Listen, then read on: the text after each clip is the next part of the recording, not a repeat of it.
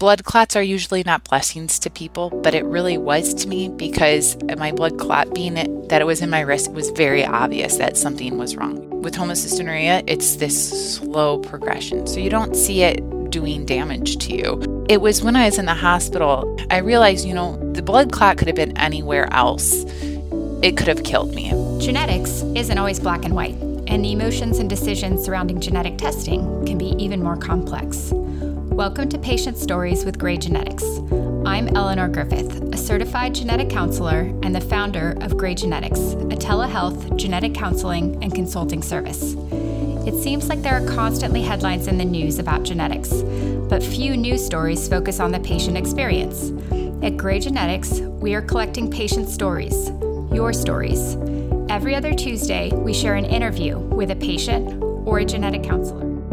It was a conference put on by HC Network Australia. It was so compelling, and it was one of those things where it's like, we have to do this for the US. Yes, I'm not an expert. Yes, I'm not a researcher, but I know enough that I can be of resource to families. It was knowing that, it just takes one ordinary person to do something big. Danae Bartkey was diagnosed with homocystinuria in 1995 when she was 10 years old. In her late 20s, Danae started to get involved with a PKU organization in Illinois.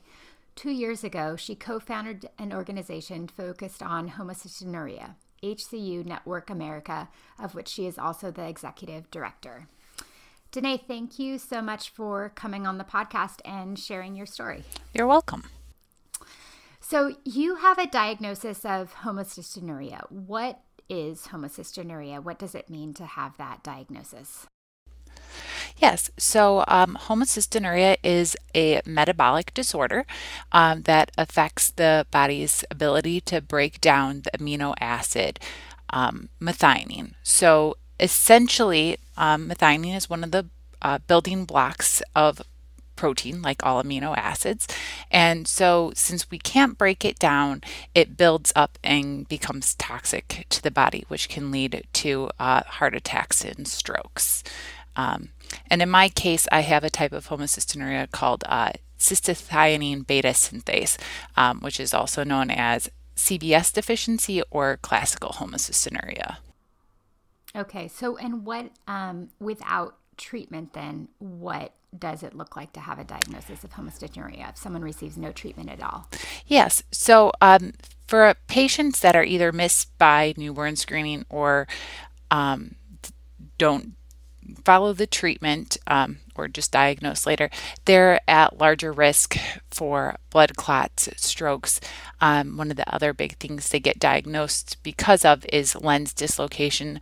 There are some less severe consequences, still pretty important though, such as osteoporosis, scoliosis. There's cognitive and developmental delays as well that can go with it. Okay. And in your case, I think from reading on your website, and then now we actually have your patient story posted on our website, Patient Stories page 2, but it was initially your brother who had issues with his eyes, right? And that's how you ended up being diagnosed also? Yes.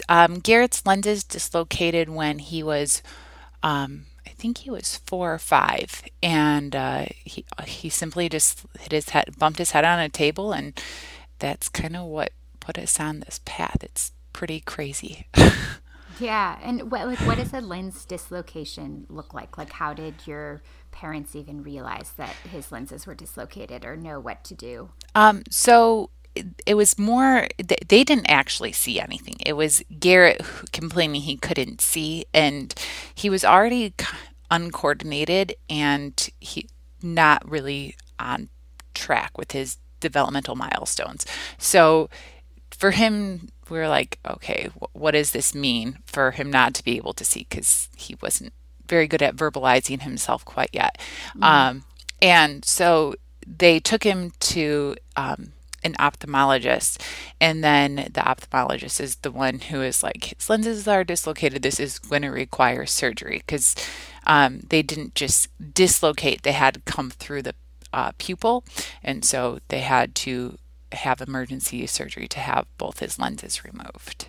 Okay. And did the ophthalmologist recognize that might be related to homocystinuria? Yes, we are very lucky.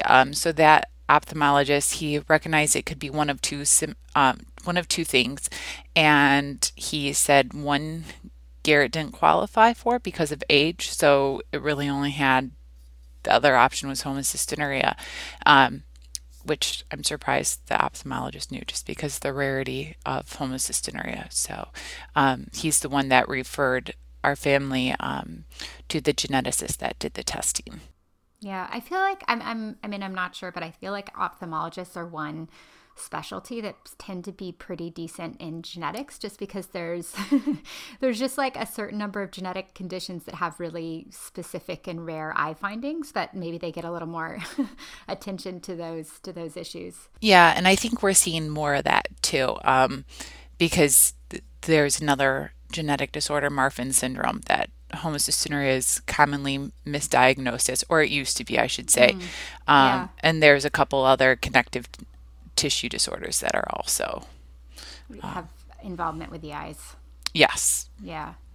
So, how do you were 10 years old at the time that your brother was diagnosed? Is that right? yes. So, what do you remember about that time? And given that, now you know that you have homocystinuria, did you also have developmental delays or did your parents noticed anything or in retrospect did they think that you had any signs or symptoms growing up? You know what? I was always an anxious child, but that could be contributed to so many things. Some of the there's not a lot of known about homocystinuria still. And so I feel that one of the things that is a symptom is of higher homocysteine levels is anxiety and anxiousness. And that was one of the things I dealt with. Otherwise, I was meeting all my developmental milestones. I never had cognitive issues.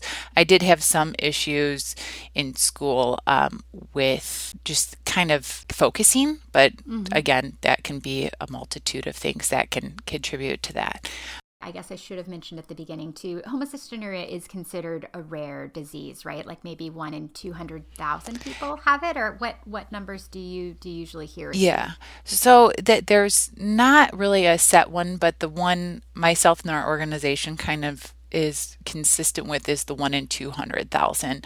And depending on that, that's for the US. Other parts of the world, there's higher and lesser incidence rates. So we stick with the 1 in 200,000 because the US doesn't really track things like some of the other ones that have more registries that are government based.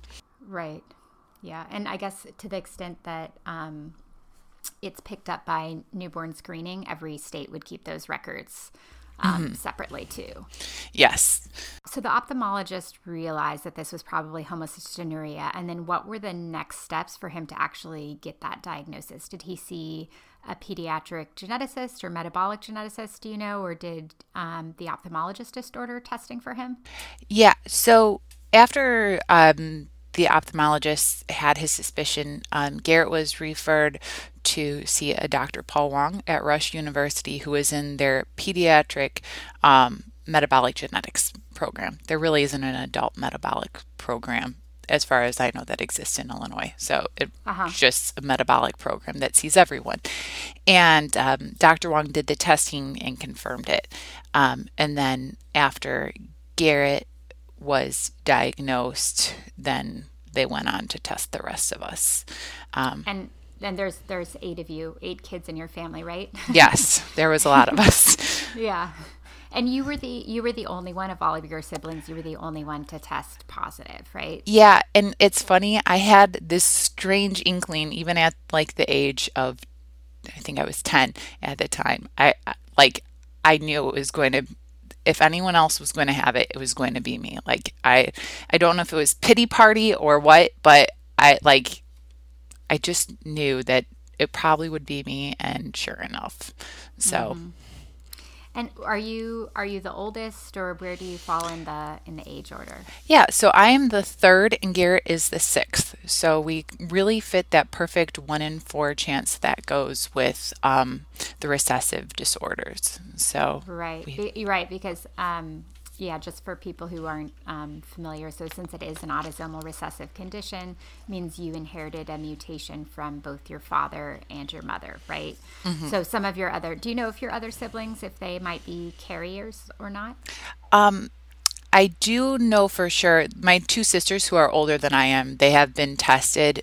One of them is a carrier, the other one is not.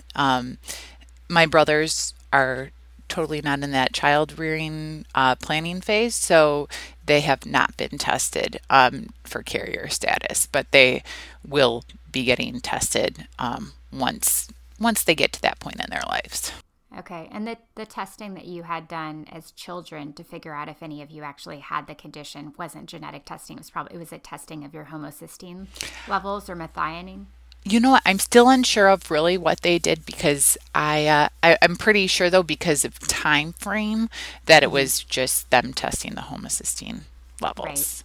Do you remember how you got that diagnosis? If did the doctor tell you? Did your parents tell you? Were you there with your other siblings where it's kind of like you're the one who's going to have to deal with this and they weren't? You know what? I really don't remember a whole lot about it. I like remember us being in the room and all of us being tested because it was just kind of like down the line one after another. And Uh-huh. it was this really tiny room. But in terms of them telling us, I don't really remember um, anything about that. I just, I kind of just, I think it was just one of those things like I had expected it before I was diagnosed, so it really didn't seem like that big of a deal. I know that sounds really weird because it was But you were definitely a big also, deal. yeah, but you were 10 years old. For a 10-year-old, that seems not abnormal. Right, exactly.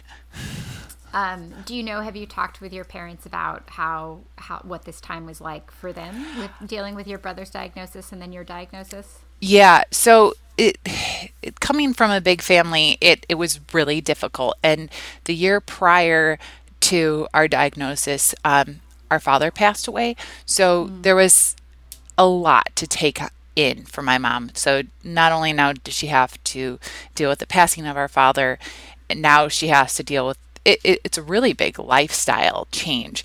And so it was very difficult for her. And we didn't make it any easier. That was for sure, just because once they gave us what the treatment looked like, we were rebellious little brats. So Yeah. Yeah. What was treatment like and what were they recommending for you? yes, so We actually, oh I mean, it's interesting. We did an interview recently with someone who has PKU. So, yeah. some people who listen have like heard a little bit about lifestyle, diet differences, and then it's interesting that you were actually first connected with a PKU organization. But Yes. So first we did the B6 responsive test, and he started out with B6, and we were found not to be. And then they would up the dose, and finally came to the conclusion not B6 responsive. And then they tried just adding a medication called cysteine, and that helped things, but it didn't do the job completely.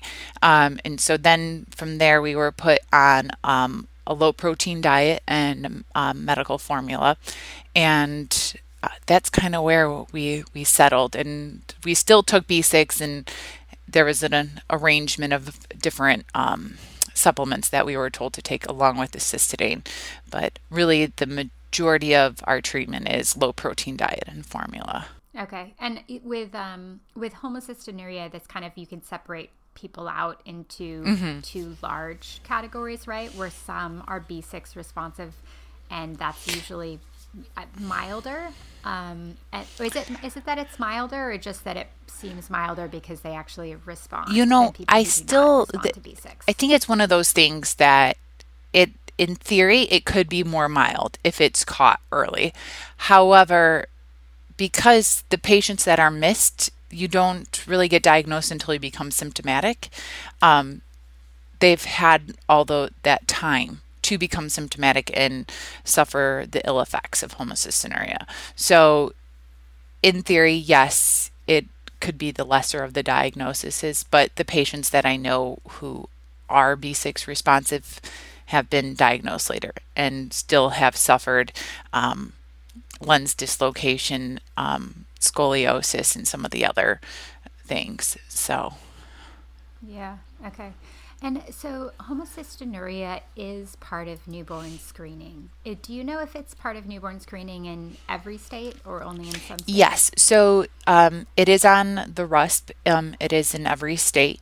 Um, there are definitely things, though, that need to be improved with our newborn screening that HCU Network America is working on. Currently, Mm-hmm. with current newborn screening methods, it's an estimated 25 to 50% of patients still are missed by newborn screening for homocystinuria. So, And do you have a sense of why that is? Is it that is it just that much more? I mean, I know some conditions are harder and easier to screen for, and like sometimes they can set it so it's a higher false positive rate and do follow-up testing. But are there reasons that you understand that it's just like trickier with homocystinuria to yeah, pinpoint this so up? there's several factors. So the first factor is that it's a little bit confusing too. So homocystinuria, it's diagnosed through a methionine cutoff, and Mm-hmm. your methionine cutoff is not as elevated likely in the first 48 hours of birth, which is when the heel prick test is done for newborn screening. Okay. So there's that issue. So the other thing is that with homocystinuria patients, the thing that elevates quicker is and is more likely to be a red flag is the homocysteine levels. And so we don't currently test, as far as I'm aware, in any state, homocysteine levels on any newborn screening because it requires a completely separate test. So those are the two big factors. Um, Okay. and so we have it testing methionine when the better one would be homocysteine, but it's also not given enough time for methionine or homocysteine levels really to elevate. Okay. So it's really one of those disorders where ideally we'd want to diagnose it right at birth, but it doesn't neatly fit the way we do that testing for every other Correct. condition. Yeah. Okay. So to go back to your diet and treatment, what was it like for you? What do you remember having to follow these different treatments and a low protein diet when you were 10 years old in elementary school, middle school, and into high school? I know you said that you and your brother really rebelled against it. Hmm. Yeah, so it was always formula and low protein diet. And not a whole lot changed. The one thing that was an issue really was that we never had a dietitian as part of our metabolic team, which would have been very helpful. Hmm. Um, and so formula always stayed the same. The diet always pretty much stayed the same. Really, until the internet took off, everything pretty much stayed the same. There was no change in things. Though some of the things that we had issues with was I was homeschooled and then so I didn't have as many issues. But for Garrett, it was more trying to figure out how to incorporate formula and low protein diet into school. Because it's hard to you can't leave it out at room temperature, the formula, so Hmm. he'd have to go into the nurse's office, and it was one of those fun things just to try to figure out. Yeah. Were you homeschooled partly because of those dietary restrictions, or was that just separate and ended up making the diet issues easier? If it wasn't for my dad's passing, all of us would have been homeschooled. My it so it was completely separate issues. Okay. um, my mom just found it harder with the boys to Yeah. manage. Yeah, I can imagine homeschooling 8 kids as a single mother. Doesn't sound No, and then easily trying to feasible. yeah, and then trying to have a job in addition to that. It just, I don't Right. know how she did it with the three of us anyway. So, Yeah. And so when you were 24, mhm, you developed a blood clot in your wrist, and I know just from reading your bio that that was really a turning point for you. What do mhm. you remember about that time, and why did that event kind of change the way you looked at your diagnosis, and why was that sort of really a turning point for you in your life? Yeah. So I always tell people like blood clots are usually not blessings to people, but it really was to me because my blood clot being it that it was in my wrist, it was very obvious that something was wrong. It took a while to find. It took about 2 weeks to get to a doctor that actually figured out what it was. And then from there, it was really easy to be like, oh, you go into the hospital, it will get treated. There we go.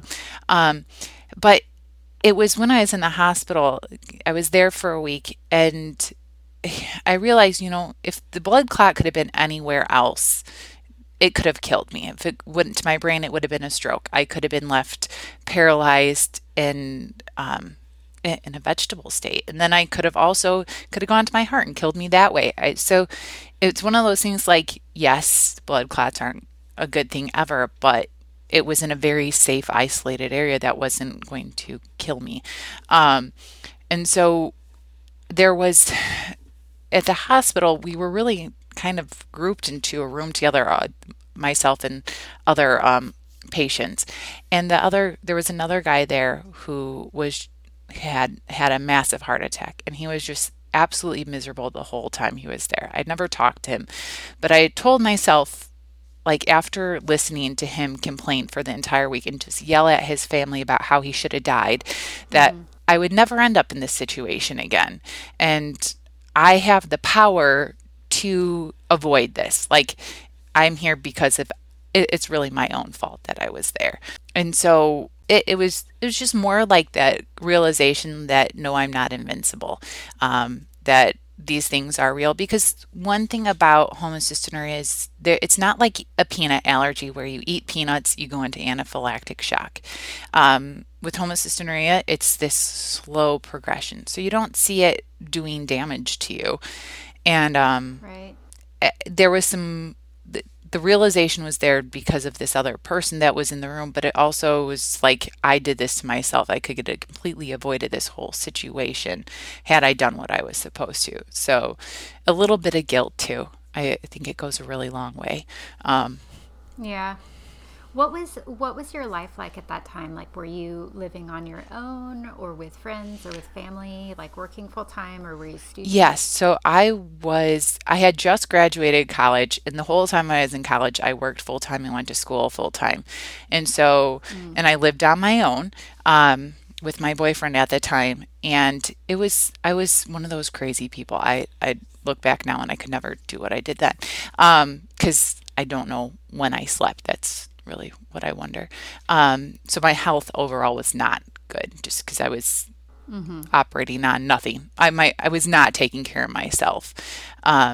And so at that point, though I had graduated, I was working, teaching preschool, and then I'd get done teaching preschool. I'd go to my second job, and then I that was for like 3 hours, and then I'd go work another couple hours with another odd job. It was nuts.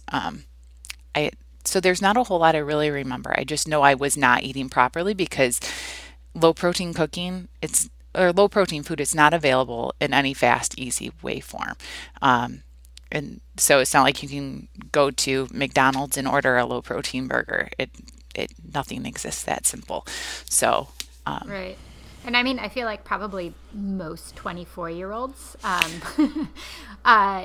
don't really sleep maybe as much as they should, don't eat very well, but most 24-year-olds can get away with that in a way that you really yeah, couldn't. exactly. So and it was just also like you're trying to function like a normal 24-year-old. Like you're you're it there was just you're trying to be independent, and I think that's the hardest thing, is trying to find that balance between, okay, this is how everyone else functions independently, and this is how I have to function independently to best suit my needs. And sometimes it's hard to ask for help when you are wanting to be independent. So and Yeah. the affordability was another issue too at that point, because low protein foods are extremely expensive. Cystidine is very expensive. Um, Everything was kind of working against in terms of the budget, um, for at my that point in my life. So And was any of that covered by your insurance? this is Or did you have yeah, insurance? my mom always kept me on my insurance, on her insurance, so I was very thankful for Okay. that. But Cystidine was covered. Low protein food, no. In Illinois, formula is covered for life. So I'm very thankful that regardless of everything, I would still had access to formula. So it's really more the issue. And the Cystidine wasn't so expensive. It's just access to low protein foods that was so hard. Um, Hmm. and so it makes it that much more difficult. Plus, eating healthy is expensive. Like going and buying stuff to make a salad, it's more expensive than buying like prepackaged processed junk. So Yeah, it really it's is. unfortunate. And right. And when you were released from the Mhm. hospital, you got a letter in the mail from the PKU Organization of Illinois inviting you to a low protein cooking class. Is that right? Do you know how they even, I mean, I assume they had some sort of relationship with the hospital. You probably signed a form giving them permission to pass on your contact info, or do you know how that So, happened? still to this day, I have no clue how it happened. I have a feeling that the organization gave the flyer to the clinics and then, like, had pre-addressed envelopes and then just had the clinics forward the flyer to patients because I'm thinking about Mm, HIPAA and all the privacy laws that right. hospitals have to follow. I'm like, that's the only thing that makes any kind of sense. But it was, again, one of those, it was a great blessing to receive that because it kind of steered my life in a totally different direction. And I don't think I'd be having this conversation today if it wasn't for that flyer. So, Yeah. And so PKU is a totally separate diagnosis, but they're both metabolic conditions. They're both recessive. They both require a low protein diet and involve the medical formula. So you had quite a lot of in common with people who had mhm. PKU. Did you, was that the first time, because you did go to that cooking class Yes, I initially? did. And was that the first time you were meeting other people who had to follow a low protein Yeah, diet? so when I got that flyer and I went to the cooking class, I had no clue what to expect. I didn't know what PKU was. I just saw low protein cooking class and I was like, I need to be there because clearly I don't know what I'm doing. And it was crazy because my doctor had never mentioned any other metabolic conditions or any other thing that would require a low protein diet and formula. So I walked in blindly not knowing like other people exist, and which is kind of funny because you would assume other people exist that, but no, that wasn't me. Well, but I mean, also homocystinuria is such a rare condition. I can imagine that you were probably told that, or your Hmm. family was told that, like you and your brother have this, and like that's about it. Like that, maybe one or two other people in the U.S., like a few other people, Hmm. but not that Right. many. Yeah. So going and meeting the people with PKU was huge. It was a giant life changing experience just because it was like, oh, they understand this. They understand the day to day obstacles and like how to handle it with school, with work, with grocery shopping. And they had so many tips and so many recipes. It was like, where have you been all my life? So it was a huge game changer for me. Yeah, and let's see. So you were let's. I'm trying to figure out what year that was and where the internet was at It that point. was That was 2009. That's what I've okay. kind of come to the conclusion of because I'm a bad record keeper when it comes to time. Um, I Yeah. just know I graduated school in December 2007, and my blood clot was essentially like a year and a half later after graduating. So, Okay. Yeah. So what changed for you at that point? Did you start cooking a lot of meals on your own, and did you find recipes from the group, or did you start to find more recipes online also? yeah, so the internet was still pretty new. Like Facebook, as far as I know, like I still had MySpace back then, so it kind of shows how dated I am. Um, and so the internet wasn't there, but they kept having more cooking classes, and I would go to those, get more involved with different things. So every time we go into a PKU event, we usually ended up with more recipes, um, and then they also would mention like, oh, this cookbook. So there is the Virginia Shuett, the PKU cookery, and apples to zucchinis, and immediately bought those. And just being the one thing I feel like I don't recall this ever happening is someone teaching me how to read a food label and just Mm, going to the grocery store and turning over items and looking at the food label. Like that was a huge thing because before I like I knew to do that, but I never really did it. And like it, it, it just became a habit. Like now I go into the grocery store and Uh-huh. it's one of the first things I do. If I see something that I'm like, oh, that might work, look at the food label. So, Right. Yeah. It's funny you say that the internet wasn't really there in this because I think about it. I was like, 2009. I feel like everything was out there on the internet, but really, social media was is still like more relatively new. And I feel like so much communication and information sharing mhm. among people with rare diseases, especially, happens through social media. And before that time, it's like you'd have to take the time to like build a website, sometimes to share that kind of Yes. information. I have a really funny story actually about that because the first thing, so this was actually as long back as I was like 12. So the Yahoo used to have these Yahoo chat groups. And so from an offshoot of that, there was these forums, and there was a Homocystinuria forum.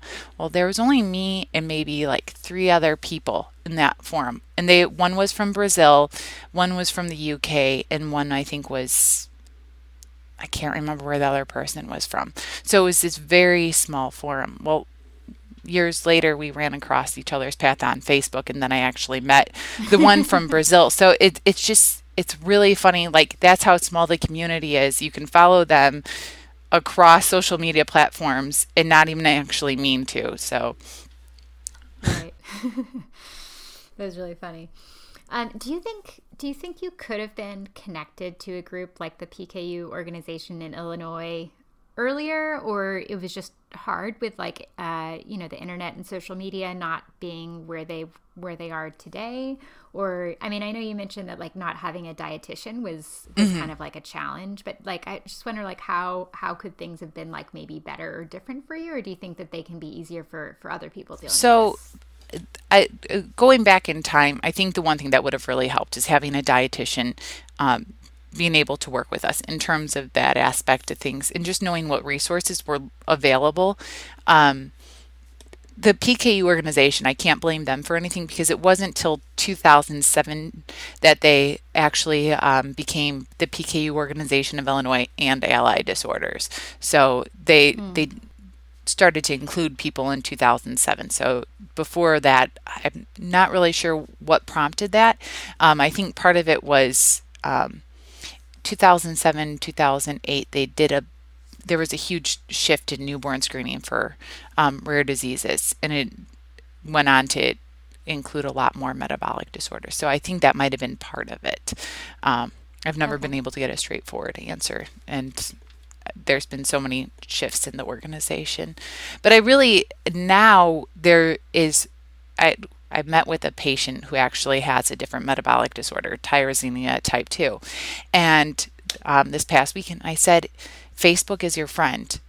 Get on Facebook. There's a group Mm-hmm. for tyrosinemia patients. You may never meet one face to face, but they are online. Like, here's a group. I would got into Facebook, typed Yeah. in tyrosine, and a group came up. And she was like, I didn't know this existed. And so Yeah. and if there isn't a group already, make one. That's like my biggest advice. Like, don't wait.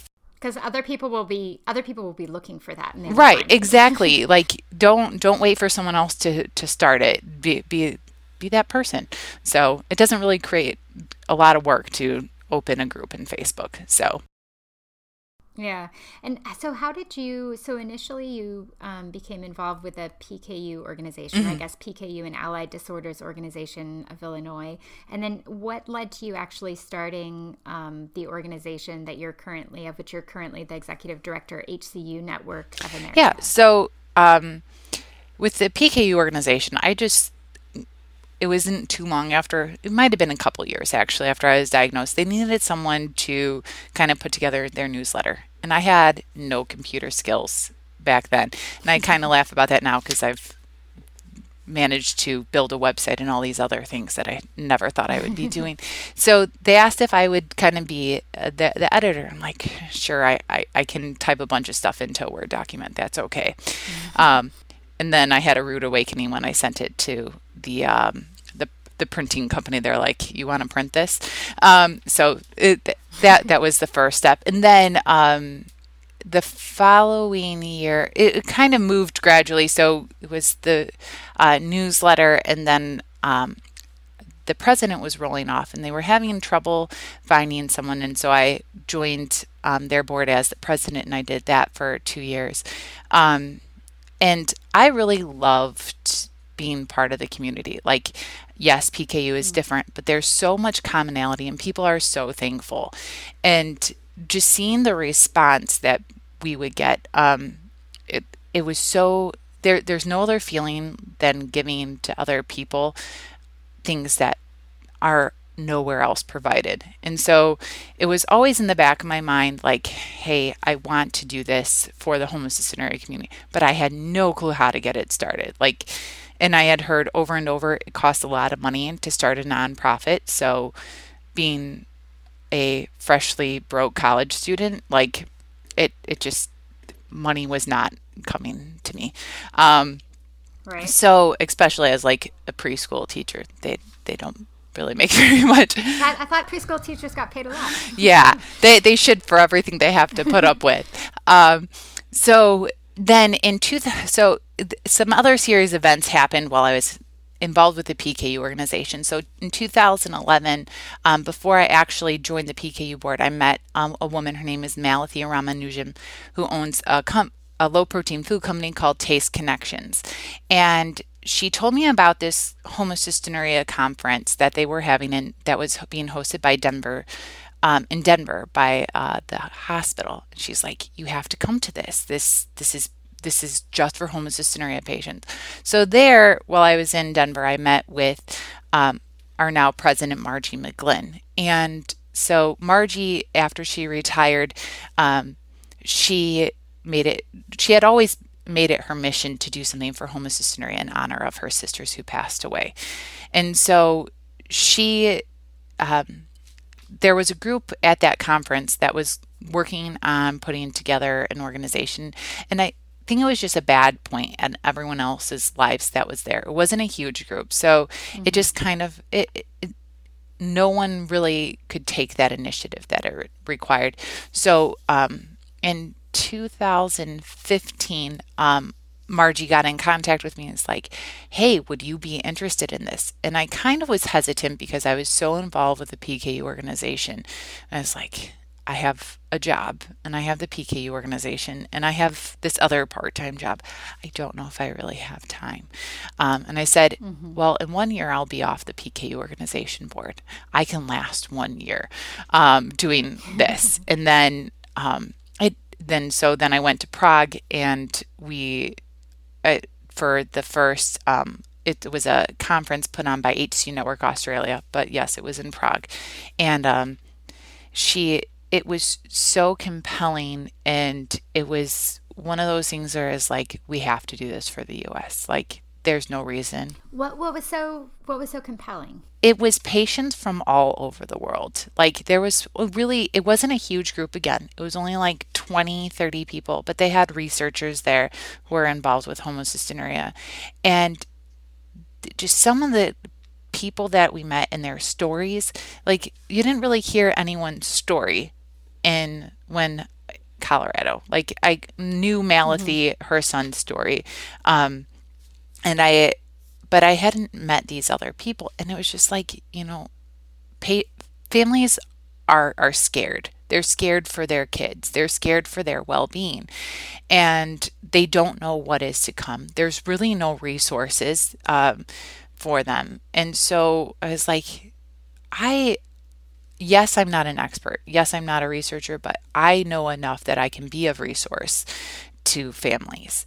So it was motivating because Tara, who founded HC Network Australia, she's just a mom of two kids. Like, yes, we're all more than like our diagnosis. She was a lawyer before that too, but it was knowing that it just takes one ordinary person to do something big, and so it was really that. I mean, her really starting from on her own, and then hearing these family stories, and then knowing that there's research. I think research has a really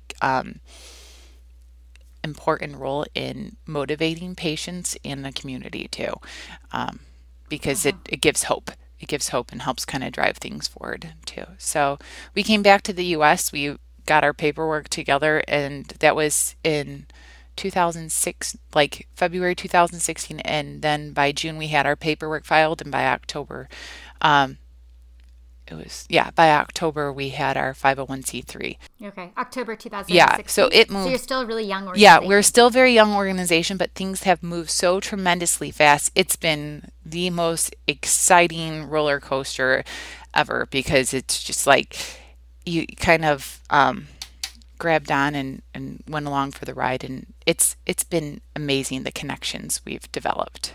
Yeah. And so, what are HCU Network America's like? What are most of your activities? Patient support, part research, part like, do you do much with, like you mentioned, the issues with newborn screening? Yeah, so we have our so I'm not going to read you our mission statement because that would be kind of boring.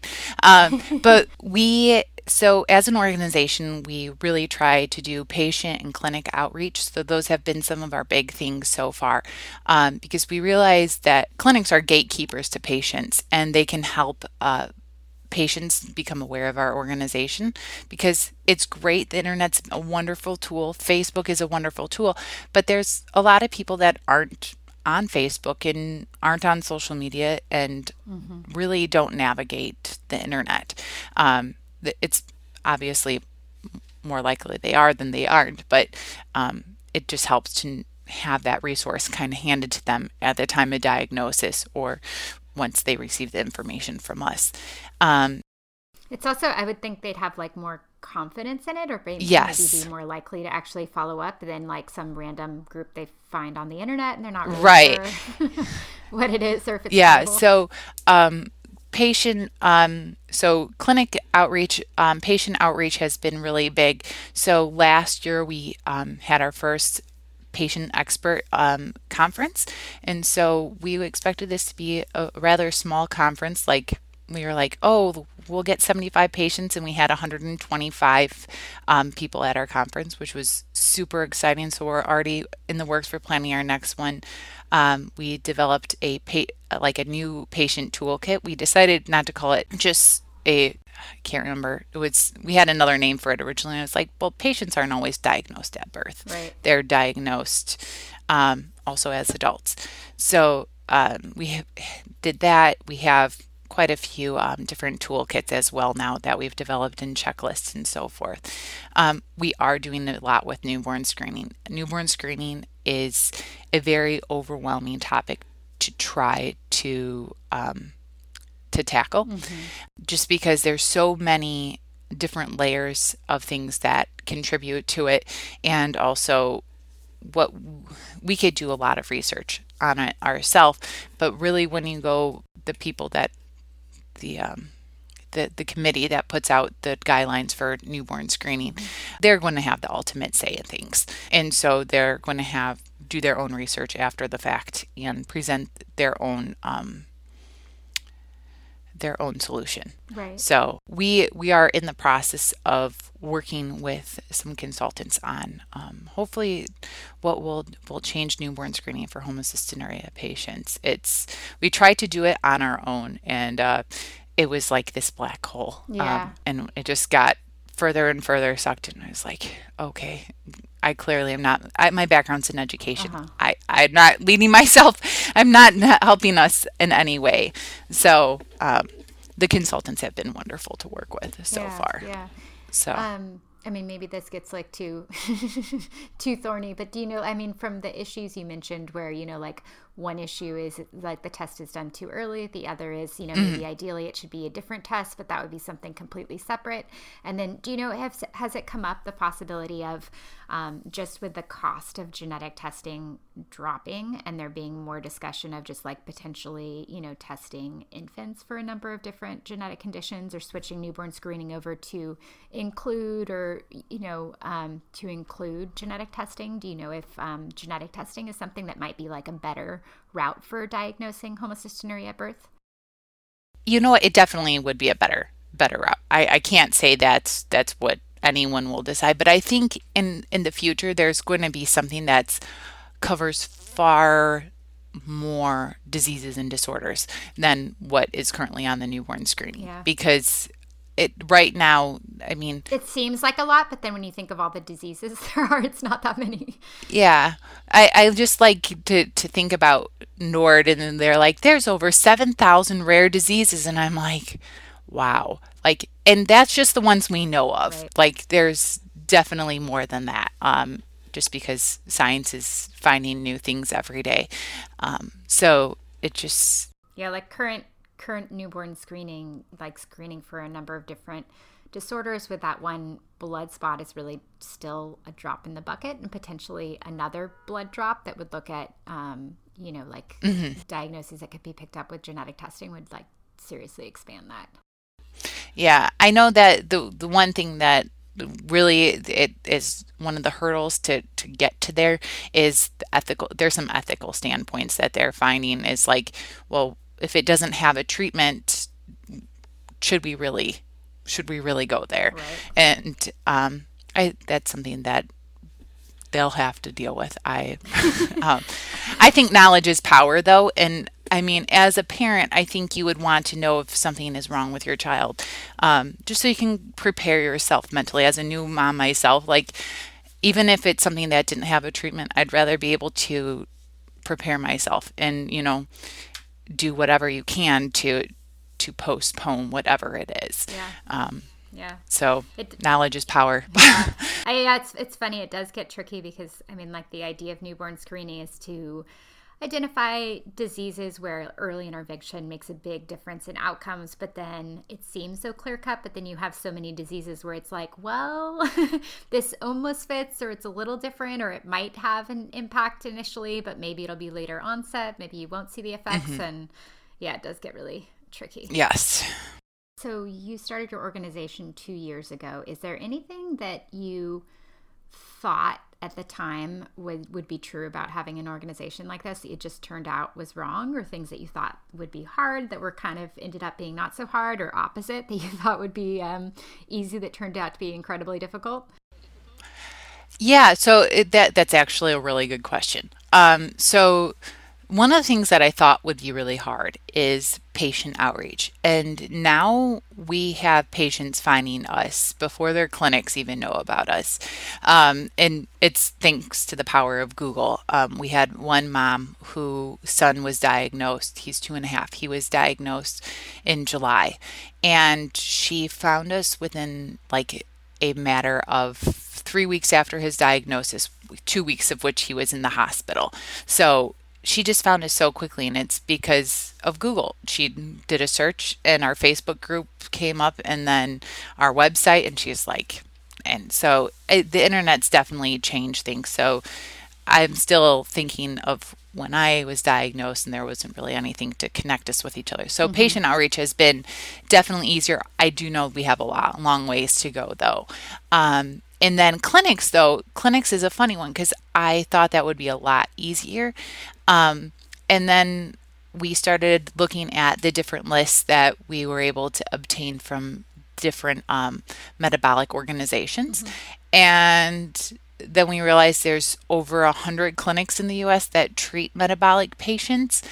And finding the right contact at the right clinic has been really difficult. And so it's because it seems like a lot of metabolic geneticists, they have their little niche that they really are into. And so when they receive a packet on their desk and they're like, HCU Network America, well, I'm focused on XYZ, that's not XYZ, we'll just ignore it. So Do you it's, think that's partly maybe, do you think that maybe it's more often ignored by metabolic geneticists who don't currently follow any patients with homocystinuria? Is that part of it? I think that might be a big part of it. And I mean, the thing to me is they're have the potential though to see a patient. So it'd be nice if they knew about us so that way when they have that first patient arrive at their in their office, they're already armed with things that can be of resources rather than having to start over. Because one thing we found was that even with all the outreach we have done to clinics, because we've sent informational packets to each of those clinics, that we send it to one person there, but it doesn't mean they're sharing with other geneticists in their clinic, or the dietitians or the genetic counselors or XYZ, who's part of their metabolic team. And then we also, so there's that. And then we also found that when we were at like SIMD, we had someone come up to them and they're like, "We didn't even know you existed." And like, I sent your clinic a packet. It's there, I promise. And so it's really about finding that right person within the clinic. And I think every clinic is very different with who that best contact is. So we're working on that, and it's been fun though, like actually having these conversations with people that see homocystinuria patients or might have in the past but don't currently. Yeah. So I mean, I would think that most of those metabolic centers have genetic counselors, but when you say there's like over 100, it makes me think maybe not. I would think usually I would think that a genetic counselor would be a good contact, or social worker or a dietitian, maybe like a better contact than yes. the metabolic geneticist.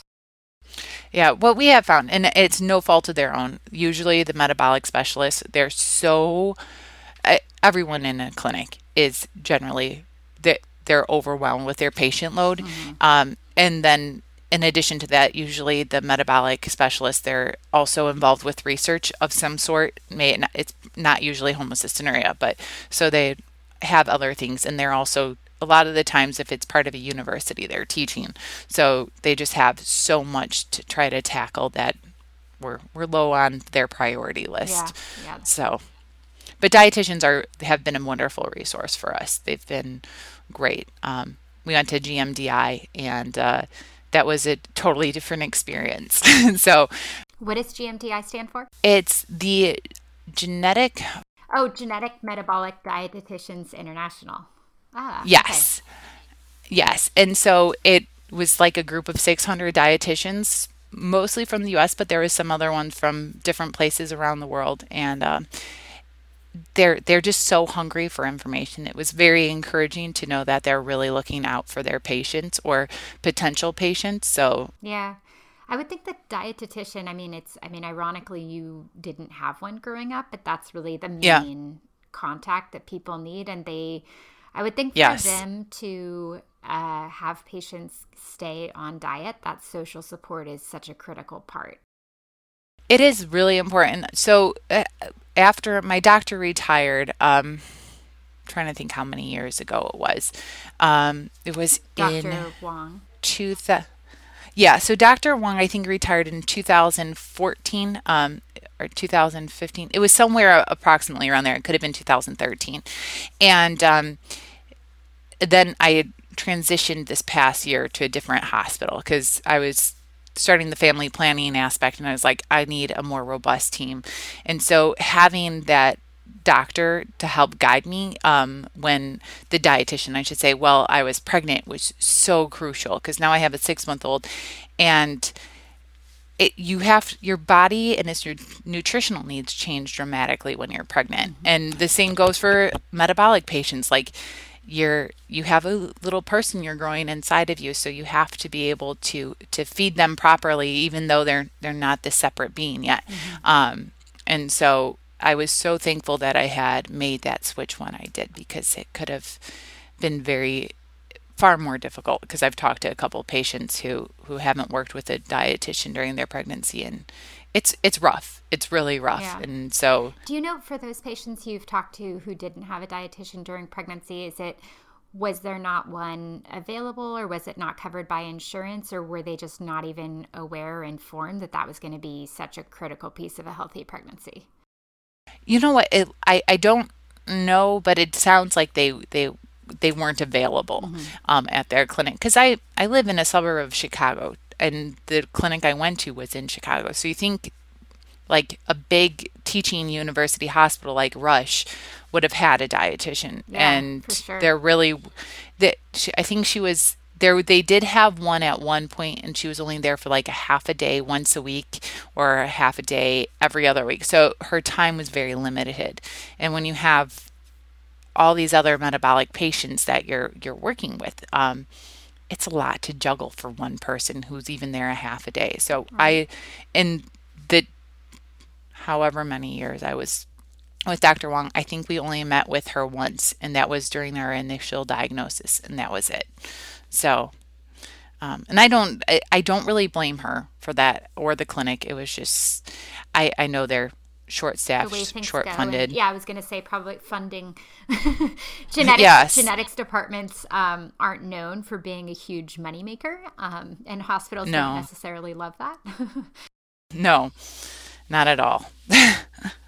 So, It's funny with podcasts, you never know exactly who's listening, but I've realized there are a lot of genetic counselors who listen to this podcast. hmm So I'm sure for and for every genetic counselor who listens, there's there, well, I should say, there's probably some genetic counselors who listen who work in metabolic genetics, but then there's genetic hmm counselors who just know people who work in metabolic genetics. So yeah. what would be the best way for them to be in touch with you when they have patients? I mean, obviously they can go to your website, which we'll include in our show hmm notes, but what would you want them to know in advance, or what's the advantage of them just kind of like reaching out and being in touch with you, even if they aren't currently following any patients with homocystinuria? Yeah, so we have a lot of resources available, and I think there's so much that is unknown about homocystinuria, and having something to give to patients right away, to families, caregivers, is really helpful. So if they're able to reach out, we can supply them with our list of resources that I've developed. So that way, and most of the stuff is available online, so really just available at the click of a button. Your website is hcunetworkamerica.org, which we'll include in the show notes. And then you're hmm on Facebook, Twitter, YouTube, Instagram. So we'll Yes. include all of those different social media outlets Okay. in the show notes too. But it's funny, even for genetic counselors, I think when I was in school, like I graduated 2011, I don't remember social media being a big part of genetics, even though it hmm had kind of taken off by then. I guess not all of it, but now I think it is something more and more where genetic counselors do kind of look to social media to be connected with these different advocacy organizations too. Yeah. And I always tell patients like this is the best way to get connected with community and to find community really, because I mean it's unlikely that you're going to find someone in your city. You might not even find another family in your state depending on where you live.